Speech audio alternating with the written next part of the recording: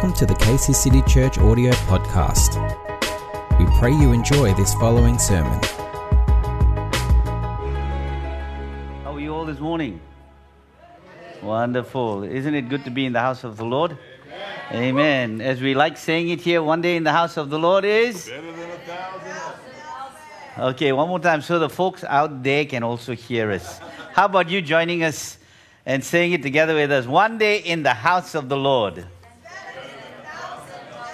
Amen, amen, amen. See, I'm changed now. I haven't said 1,000 days. What is it now? I can't even. I myself am confused. Praise God. Father, we want to thank you this morning for the manner in which you guide us, you lead us, and that you're present here in our midst. Today we want to continue to glorify you, honor you, and declare you as just the King in this place. The King of our hearts, the King of our minds, the lover of our soul.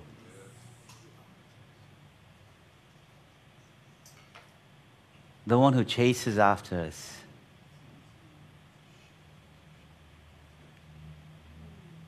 Your goodness leads us to repentance. Your kindness and your mercy will follow us all the days of our lives. For you are our shepherd. You don't leave us astray. We're not orphans.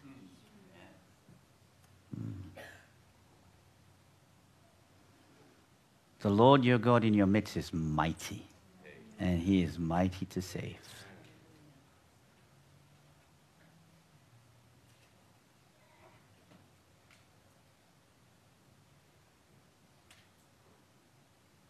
So why worry? Amen? Easier said than done, right? Why worry? Easier said than done. I'm sure we'll all agree to that it's so easy to say, yeah, why worry? Why worry? Be happy. Why worry? Be happy in that sense. But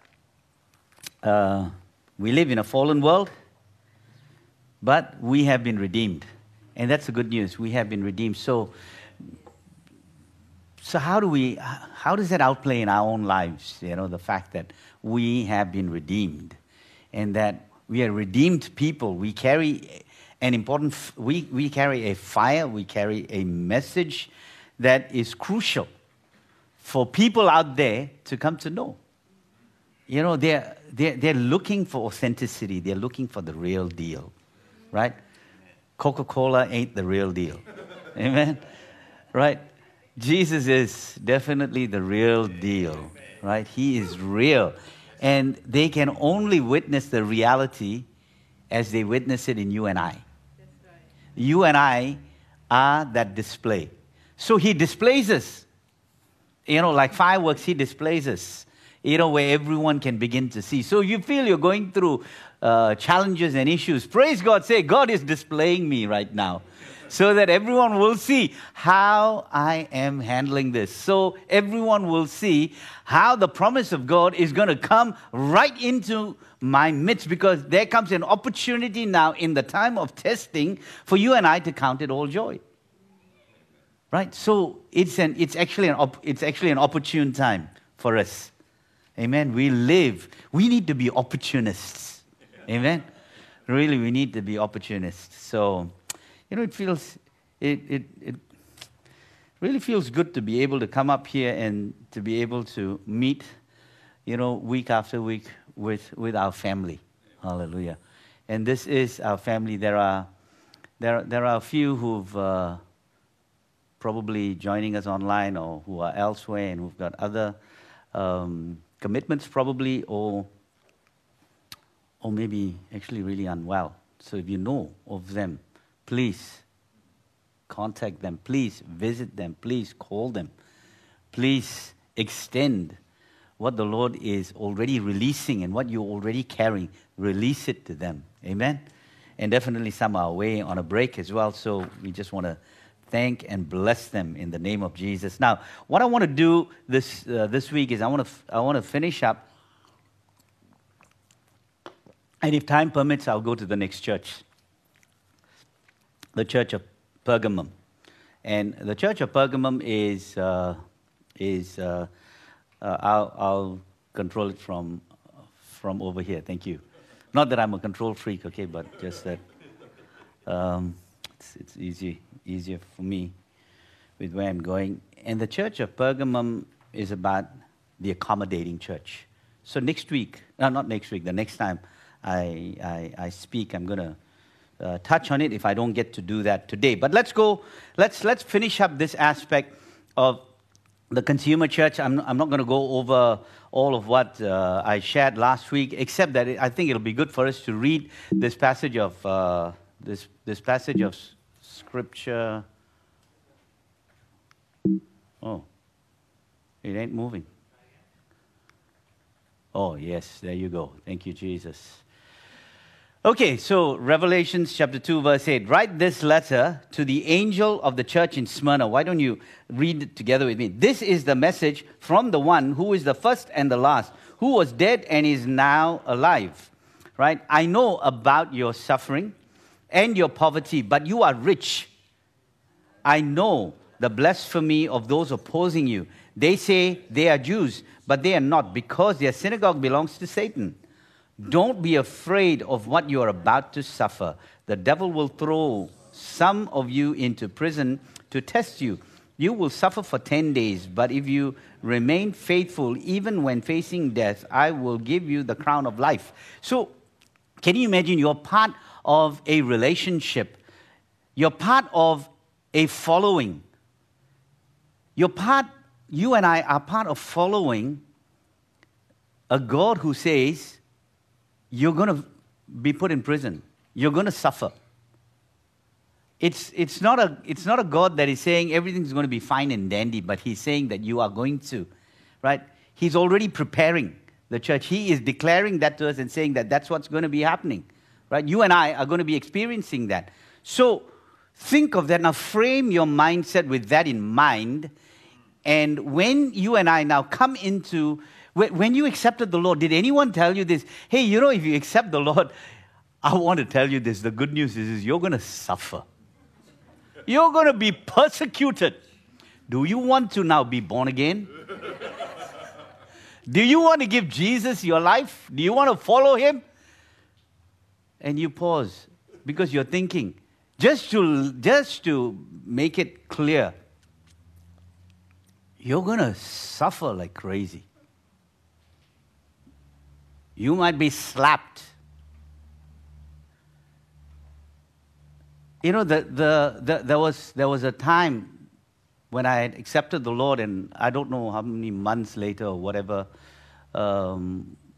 we were speaking to someone who was a little bit tipsy, and he was fairly antagonistic as well. He came from the same religious background that I came from. And they were mad that we left and became born again. So anyway, when this person found out that we were sharing with his son, the first thing that came our way, so two of us were standing, and because I was quick to move, the person beside me was hit in his jaw. He was punched. And so I had to tell the person, I said, don't retaliate, just hold off. And at that point in time, I was thinking, man, I'm born again, why am I getting punched for following Jesus? You would think at that point in time.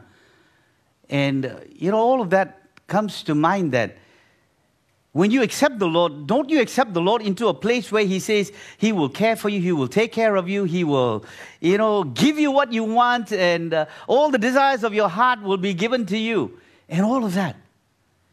And then suddenly you experience this and you begin to now wonder, I think it would be better for me to not have been a follower of Christ then.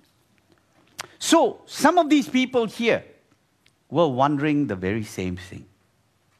They were going through this experience, and Jesus comes to them and He says this, right?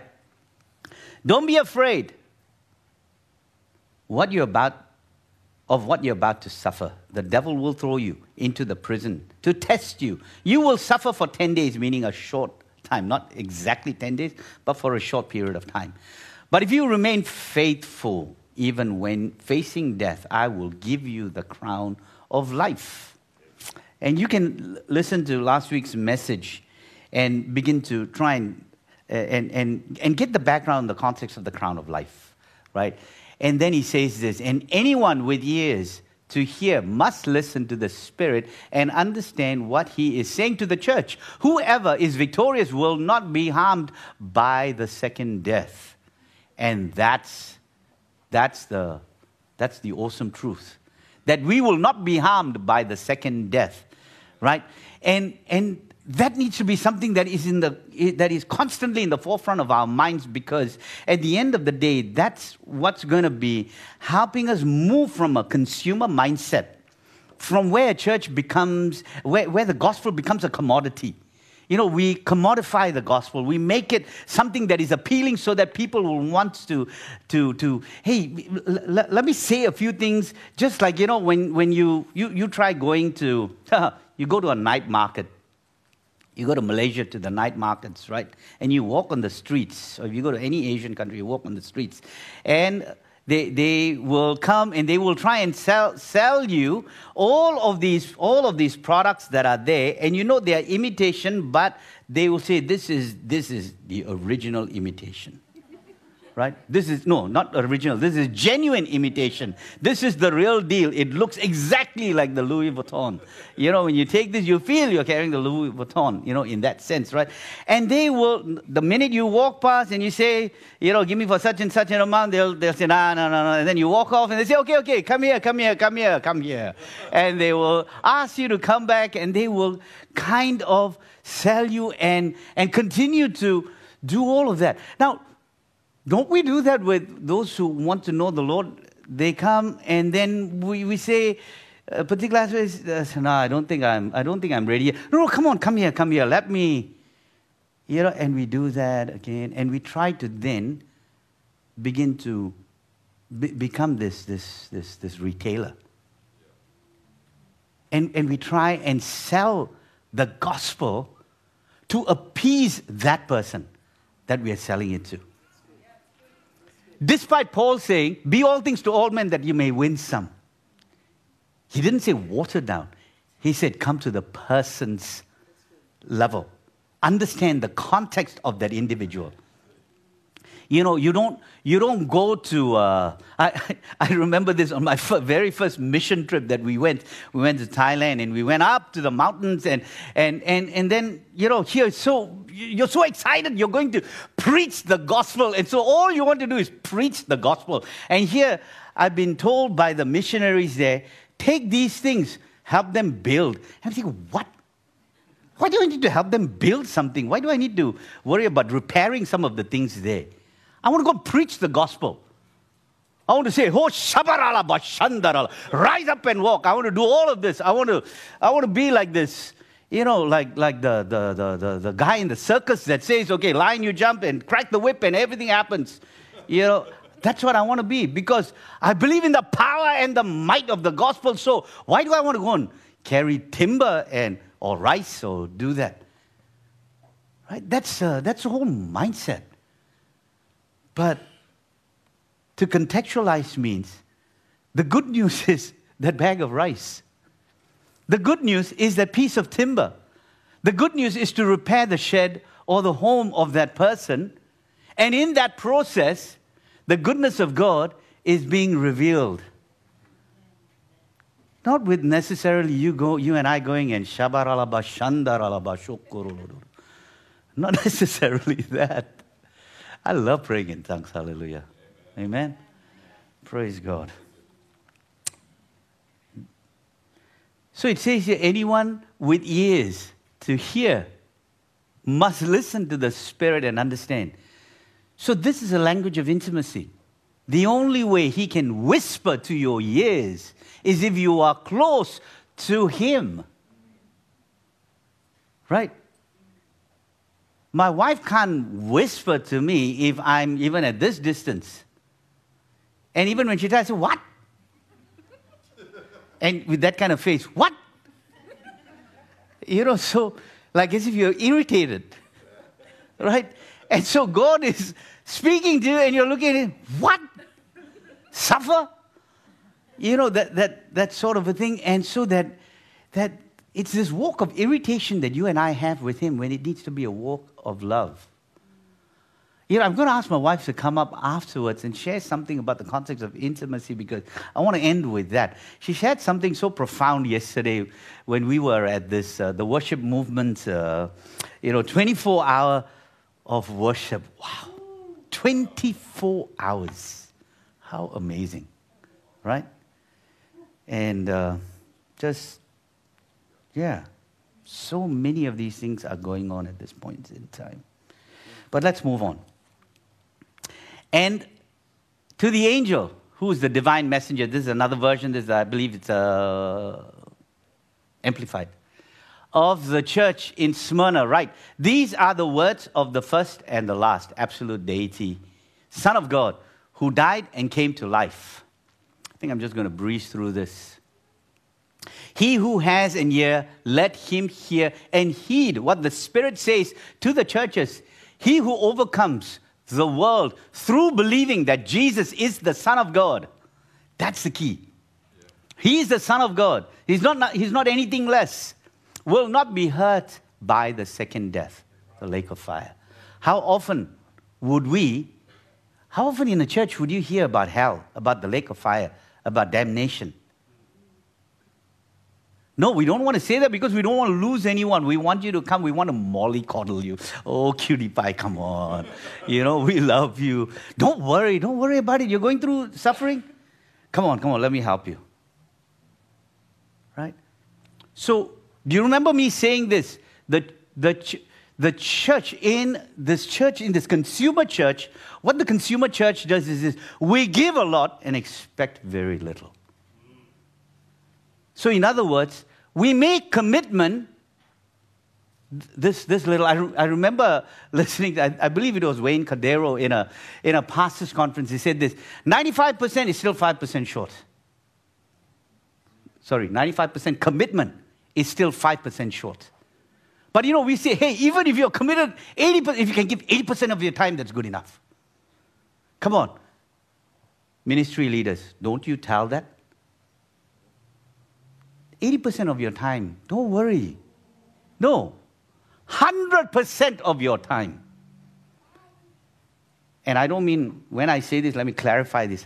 100%, actually I shouldn't say 100% of your time, 100% of your commitment within the scope of the time that you have.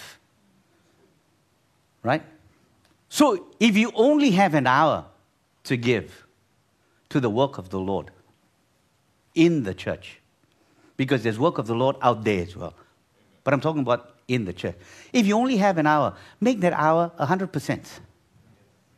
Commitment. Make that hour, that 100% commitment. So that when we add, say there are whatever number of people here. Imagine if there are 100, each one giving an hour. We've got 100 hours in the week. Yes. That's right. Then us pastors don't need to work 80 hours a week. Praise God. Isn't that good? Amen? I don't know. High five. Come on, high five. Hallelujah. Trouble fixing the 100 hours or trouble? Not enough meat to smoke. Not enough meat to smoke. Praise God. Hallelujah. Amen. Praise God. Don't worry. You come to my house today, I'll give you some meat that I'm going to be smoking. Thank you, Jesus. Meat that I'm going to be smoking. Hallelujah. Praise God. Now, this is Izmir. If you go there, you will see this in today's day and age, you will see this, right? This is modern day Izmir. As I said, man, this is great. So this is the background, right? Now, the context when he says, I know your affliction and your poverty, even though you are rich, be faithful until death, for I will give you the crown of life. What he simply means is this, I am actively present where you are in that suffering, so you don't need to be worried. You heard a word just now. I believe God is removing anxiety, anxiousness. Whatever the cause is, anxiousness, He's removing that. And the only way you and I can be free of anxiousness, as the word of the Lord says, pray. Right? It says pray, because prayer is a language of fellowship. Prayer is a language of intimacy. That's his currency. Right? That is his currency. And that's the only way we know that he is actively present. And prayer, you and I know, it's not just talking.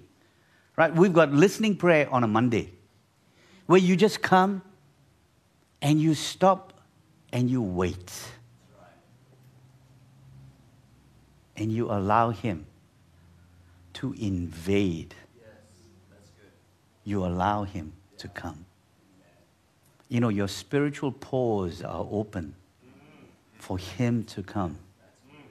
That's what that is. Amen? Hallelujah. Praise God. So we touched on this, and I'll just go through this really quickly. The commodification of church. Right? The consumer church is concerned about this because why we feel that judge a church. When individuals come, you judge the church based on convenience, based on that at 10:30. Yeah, 10:30, okay, it suits because I can still walk in at 10:45 and just miss maybe one song. We can still do that. Yeah. And if I go at 10:10 or 10:15, they're probably going to pull me into the middle to pray. So let me talk out there, because praying together with everyone is inconvenient. Right? But yet the word of the Lord says, I will go to the house of the Lord. I delight to be in the house of the Lord. And when I say, one day in the house of the Lord, so if you all believe that, then why stand out there? Why did Kevin tell Malcolm, oh, by the way, you know, this side is a little bit more heavy than that side. If you're stereo, then this side is louder than that. Oh, because, you know, that side is out there, you know, but they are going to be coming in so that you out there know that, hey, people are still there. Hey, as a church, you know, don't worry, there are more people coming in, so just stay on, you know, all of that. So, you know, you know, this is the thing that goes on. You know, so sometimes we do several things to create engagement, when all we really need is the Spirit of the Lord. That's all we need. That's all we need. That's all we want. Rest on us. You know, that songs, oh gosh, Rest on Us today. It's the first time I think we're singing it. But he says, come down, Spirit, when you move. You make my heart pound. When you fill the room, it's like, man, the first time you take your girlfriend, who's probably now your spouse, you take your girlfriend and you feel, ooh, oh, my heart. Where did this heart come from? Suddenly it's pounding. I never realized it was there. And he says, you make my heart pound when you fill the room. You're here and I know you are moving. I'm here and I know you will fill me. Wow. Was your heart pounding apart from just beating blood just now? Was your heart pounding with excitement? You know, with excitement in the presence of God. Right? So this whole context of convenience, we go somewhere that will be more convenient to you. And believe me, this year, it ain't going to be convenient for us because you're going to hear, I think, messages from here that's not going to be convenient. And it doesn't mean that we are... I speak to myself on this because I'm, you know, it's God dealing with me as well. So this is not a message being spoken to you. This is a message being spoken to us. We are journeying together. It's not me and you. It's you and me moving together. It's not top down coming to you. It's us together coming to a place, journeying together, wrestling with this together, because that's the kind of church he wants to come to. He wants to come to a bride. that is spotless and blemished. So how can a bride be about consumerism? It cannot be about consumerism. Can you imagine if your wife is just all about, or your spouse is just all about what you can give and what you can give, what you can buy? The relationship cannot stay on for more than the 7-year itch. Amen? So there's this relationship there's this sense of commitment, the inconvenience, and he's speaking to them. It's only going to last for 10 days. So don't worry about it. The quality of ministry.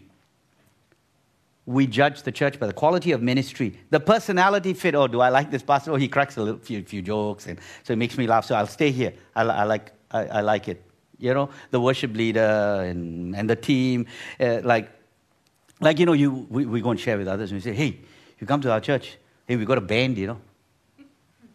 We got music. Like the other day, someone asked me, so the guy that came to fix something at my place, and he saw all the instruments, and he said, oh, so what kind of music do you know? I said, I'm a pastor.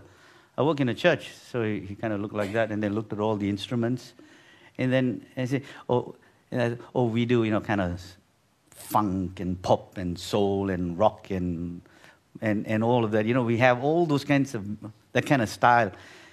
And again, like I'm selling. So you see, when I preach this, I am guilty 110%, right?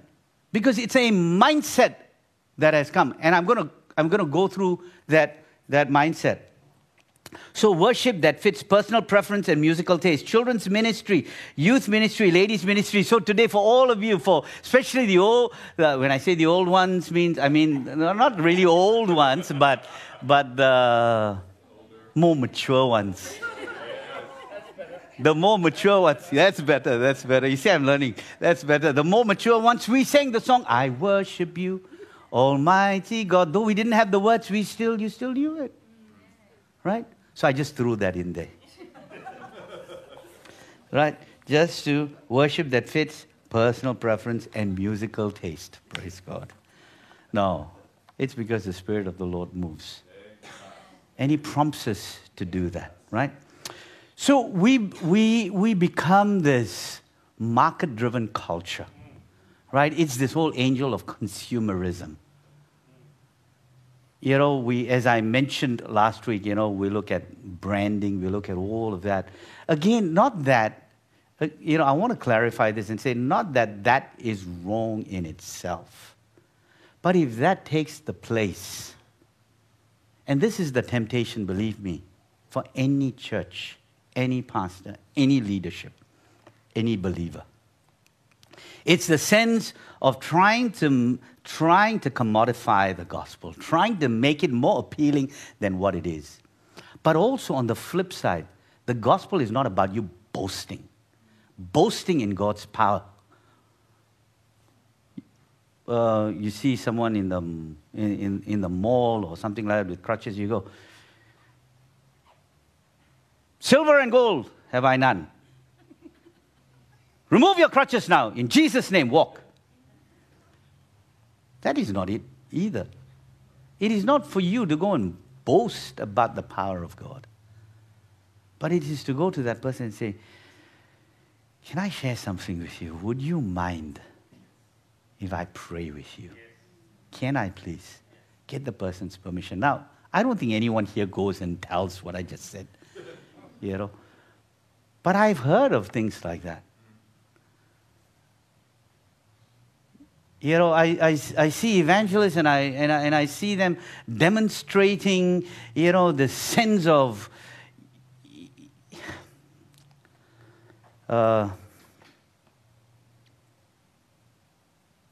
display, sense of show. And maybe in their hearts they're not wanting to do that, but we all get caught up. We all get caught up with excitement without realizing that the show removes the glory from God. And I think That is what the church of Pergamum and what we will definitely do the next time, not today, is the accommodating church. The accommodating church is about the spirit of discernment.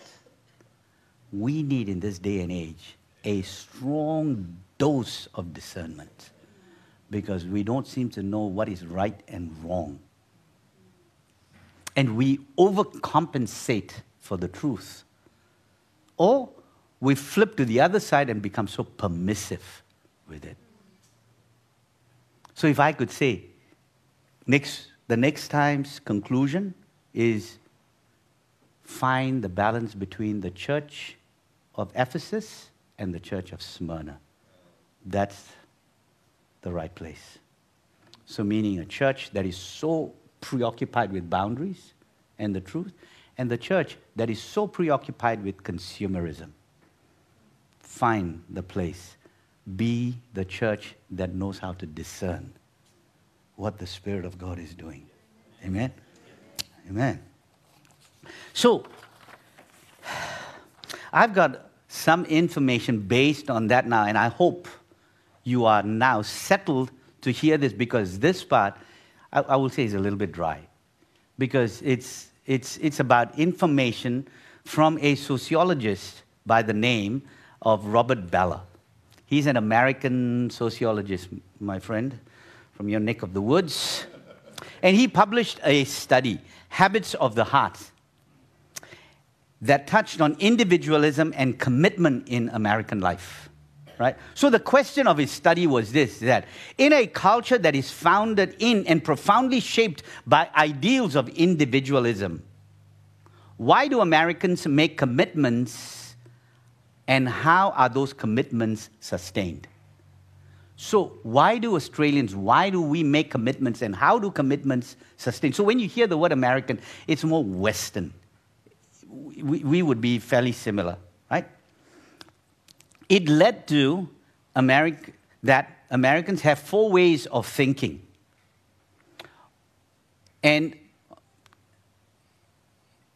Or rather, how they would articulate their thoughts. So 4 ways of thinking or how they would articulate their thoughts. And it is grouped into two subgroups, right? 2 main groups.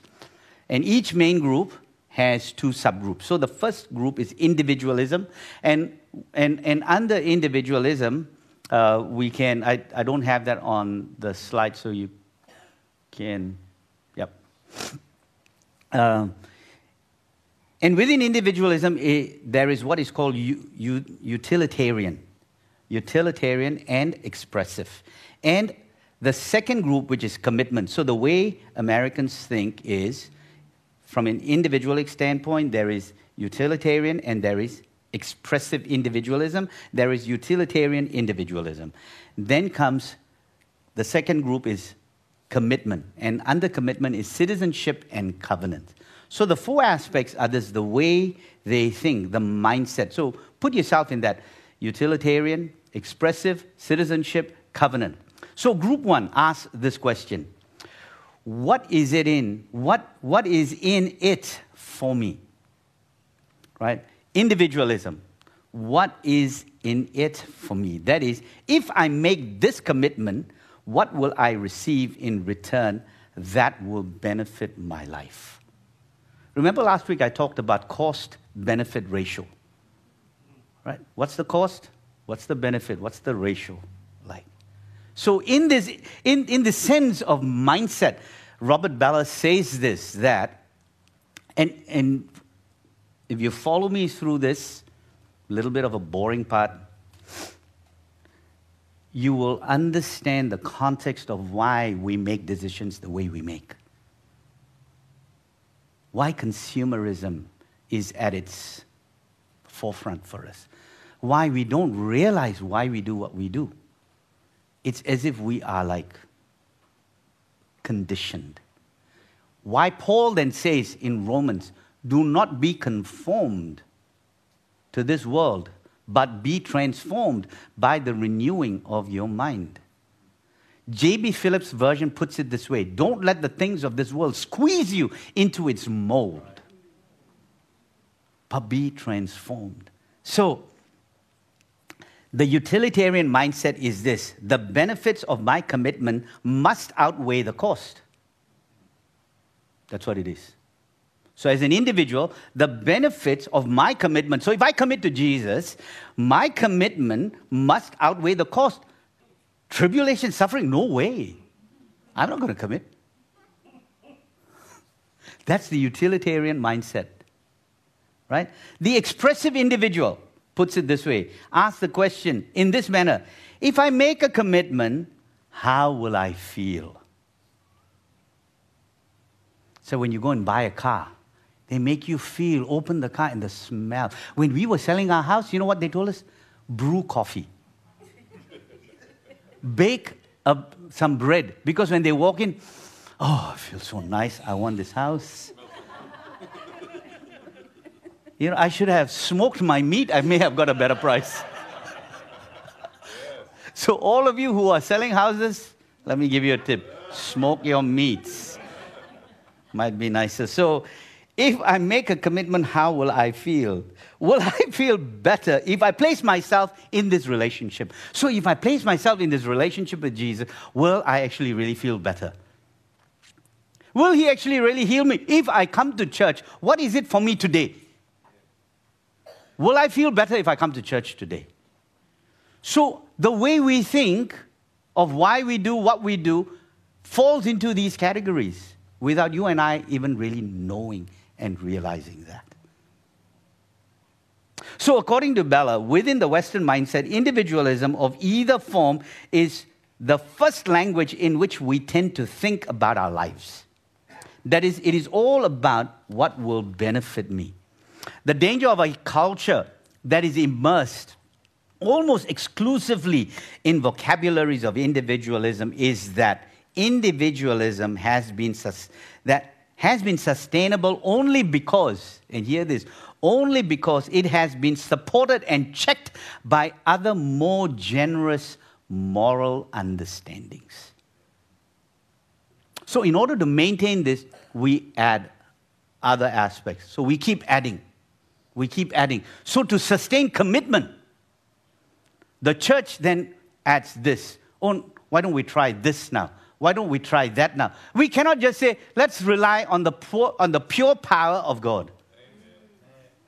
Let's rely on the fact that you love Jesus and you are responsible for your relationship, not me. You don't live your relationship vicariously by wondering, what is so-and-so going to do for me?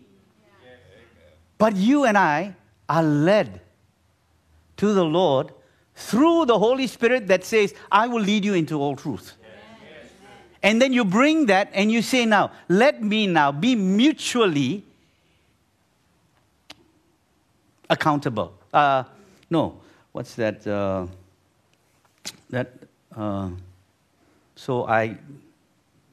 Submissive, mutually submissive. That we mutually submit to one another. You're not an island to yourself. We need one another, right?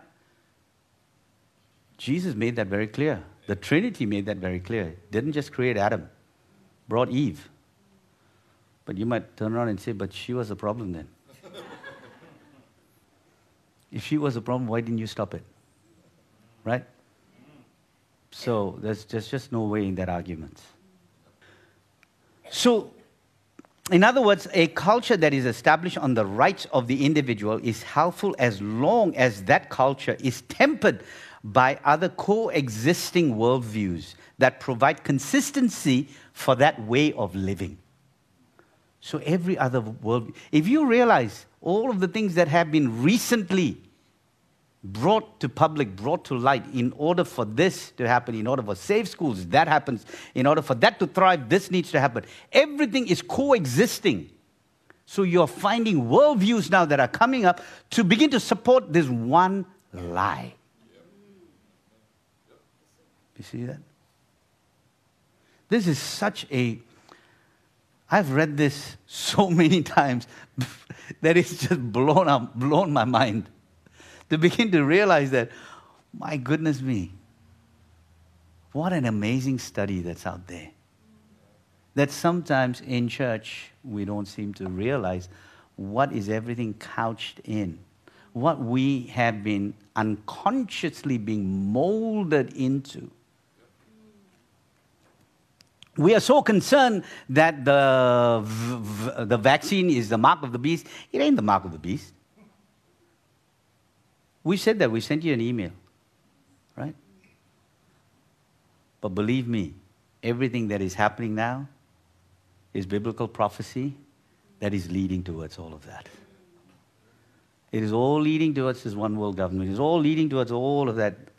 And this ain't no conspiracy. Read your word. Bible prophecy is happening way before our eyes.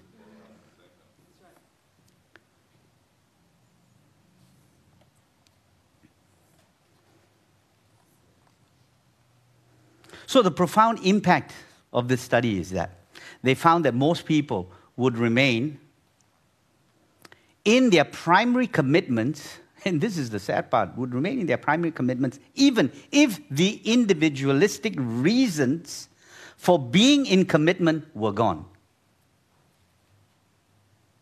So, I'm just going to go to church. I'll just go. I don't know the reason why I'm going, but I'll just go.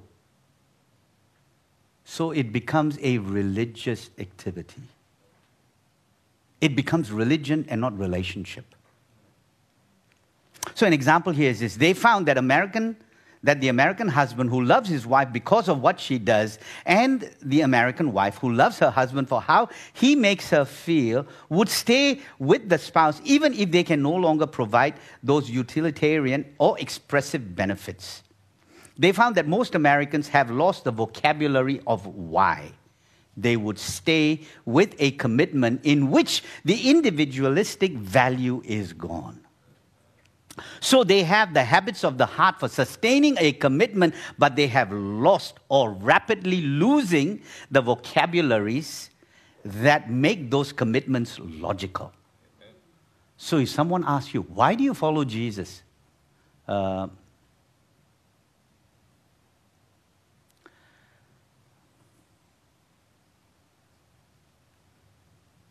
You don't know how to answer that. Because the reasons for all of that don't seem to be real anymore. Because the supporting worldviews are ebbing away at that. And so it's taking you away from that initial, back to your first love. Do you see now how all of this, I hope, is starting to make sense? The study found that the exception was the segments of the population that spoke the language of citizenship or covenant. And Robert Bella found that that was evident in church or the synagogue. The language of covenant. But let me take you further. Covenant. Now, citizenship places upon the citizen a responsibility for the welfare of their fellows and for the common good. Right? That's the definition of citizenship. Covenant, how he defines it is this: a tradition that teaches concern for the basic or intrinsic value of individuals because of their relationship to the greater or to the supreme being. It emphasizes the obligation to respect and acknowledge the dignity of all. So the study concludes that habits of the heart are not enough to sustain commitment necessary for community. The habits of the heart alone. It's not good enough.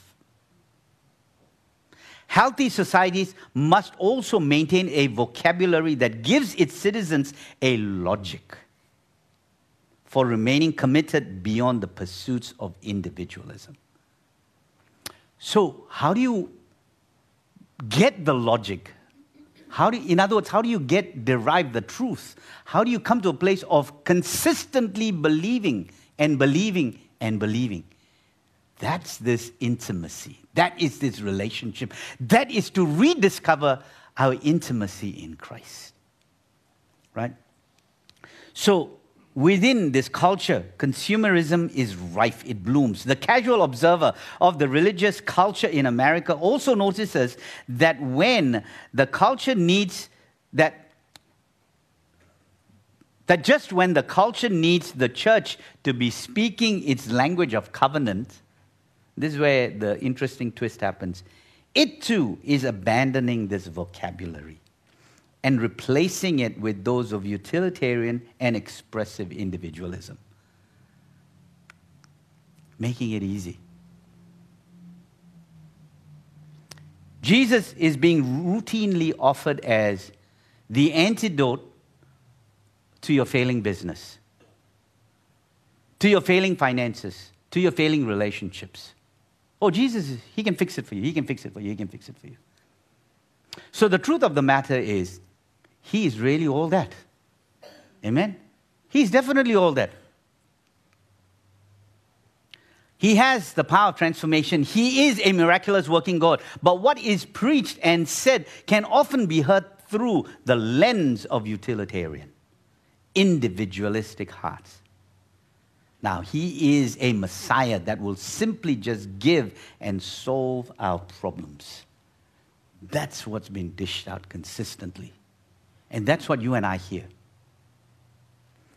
So this is the issue of the consumer church. Whether we recognize it or not, all preachers face the temptation to shape the gospel, which calls disciples to leave everything behind and take up the cross daily and follow Jesus, committing themselves as a needed part in the body of Christ into a commodity that will be attractive to a culture conversant in the vocabularies of individualism.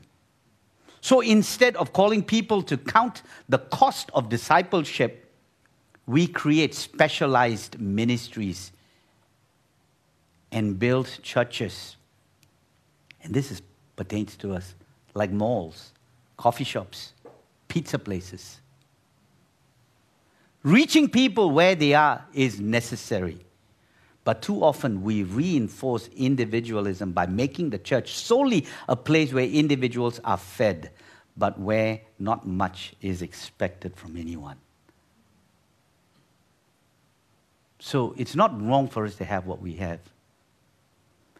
And if you ask those who manage our childcare, those who run our businesses, who have responsibility over that, if you ask them, there's one thing I always say: be careful that we don't turn this into a business.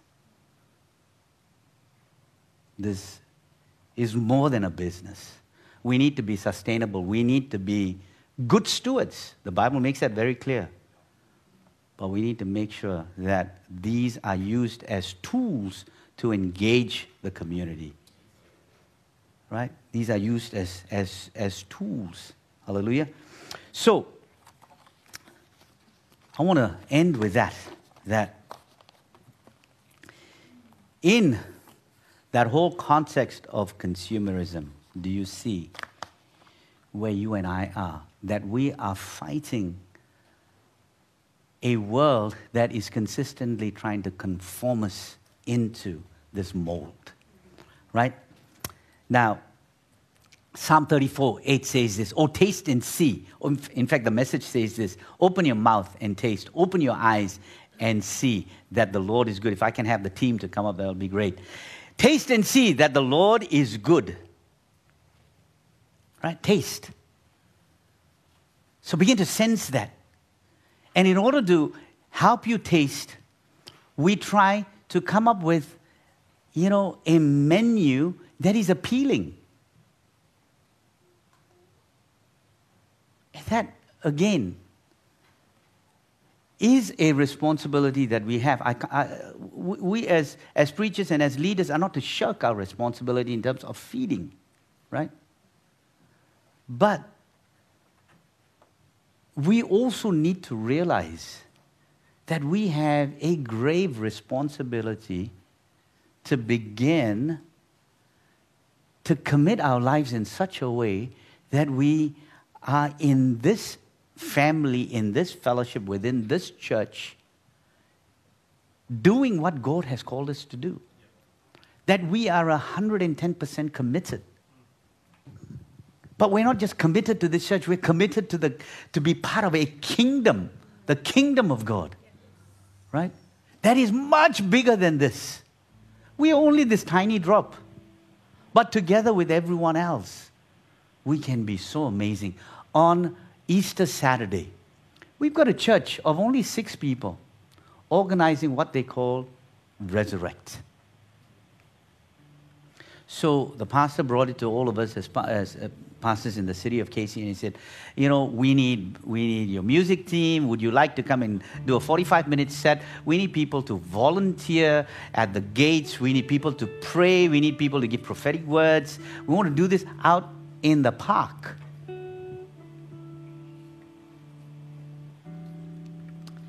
And so I asked him, I said, how much is it going to cost?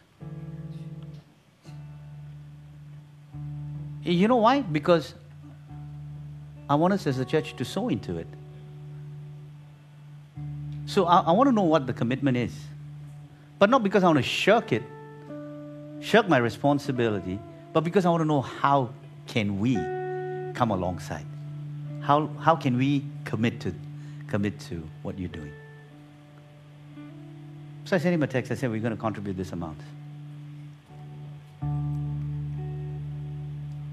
Then I said, what kind of sound system do you have? And why did I ask that? It's because we are a church that loves music. We know what we're talking about.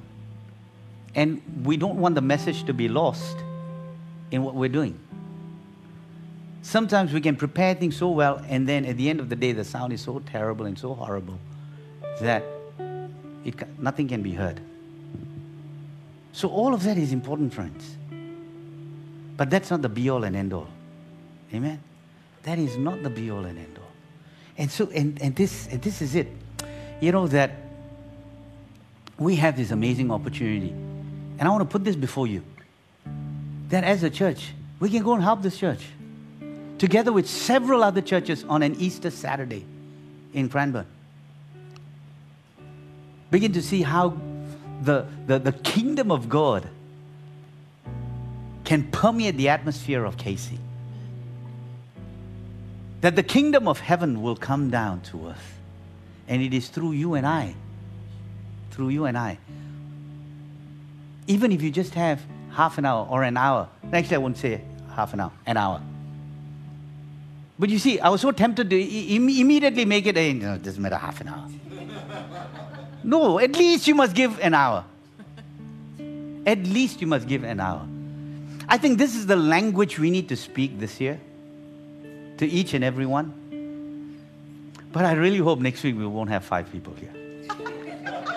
Because you feel that, man, this is asking too much.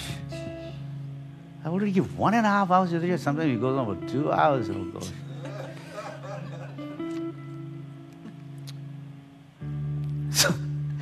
So it's an invitation. I was sharing this yesterday. I said, we're feasting this weekend. I was saying, we're feasting this weekend as a family from all around the world, from all around the globe, from Africa, from England, from Belgium, from Germany, and from Australia, and all of them. We're feasting, and it was like, different chefs coming in and bringing their best dish into a cuisine. Taste and see that the Lord is good. And I said, as family, as I began to think of family, I was wondering, hey, what's my surname in this family? Oh, my surname is I Am. So, hi everyone, I'm Larry, son of I Am. So, Malcolm, son of I Am. Suzanne, daughter of I Am. Yvonne, daughter of I Am. Giselle, daughter of I Am. Praise God. Hallelujah. Terry, son of I Am. Isn't that amazing? Now, if you are the son of I Am, like Moses, he will act on your behalf as Moses. And Moses said, I can't even speak. Did that stop him from being the deliverer, from seeing the Red Sea parts? Imagine what the I Am stands for in your life. Imagine the power that is unleashed through the I am in your life. You know? That's who you and I are married to. That's our family. That's our family name. Our family inheritance. Friends, this is a Kairos moment for us. It is a critical moment in time when history is changed. History is changed. This is the language of the heart, intimacy.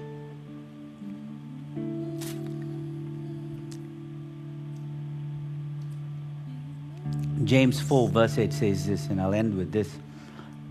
Due to time, I won't call my wife, but I'll share what she said. James 4:8, and when she preaches, you can add on that next week. Hallelujah. Draw close to God, and I will draw close to you. That's right. Now, that's the antidote to commodify or to consumerism. That's the antidote, us drawing near. Now, again, us drawing near doesn't mean God is, I'm hiding, then you come close and you see He's not hiding behind a tree, He's not hiding behind the bushes, He's not this, He's not that, right? It was in plain sight. Moses saw up on the mountain, there was something glowing and he went up there. So as we come before Him, you know, as we draw near, we begin to realize that this mist, the fog, all begins to move, gets blown away, and you see Him. You see Him as you and I need to. So if we don't draw near to Him, we are virtually not going to find Him. You're going to have this expressive individual, a sudden feel. So that's why when you come, you want to feel something.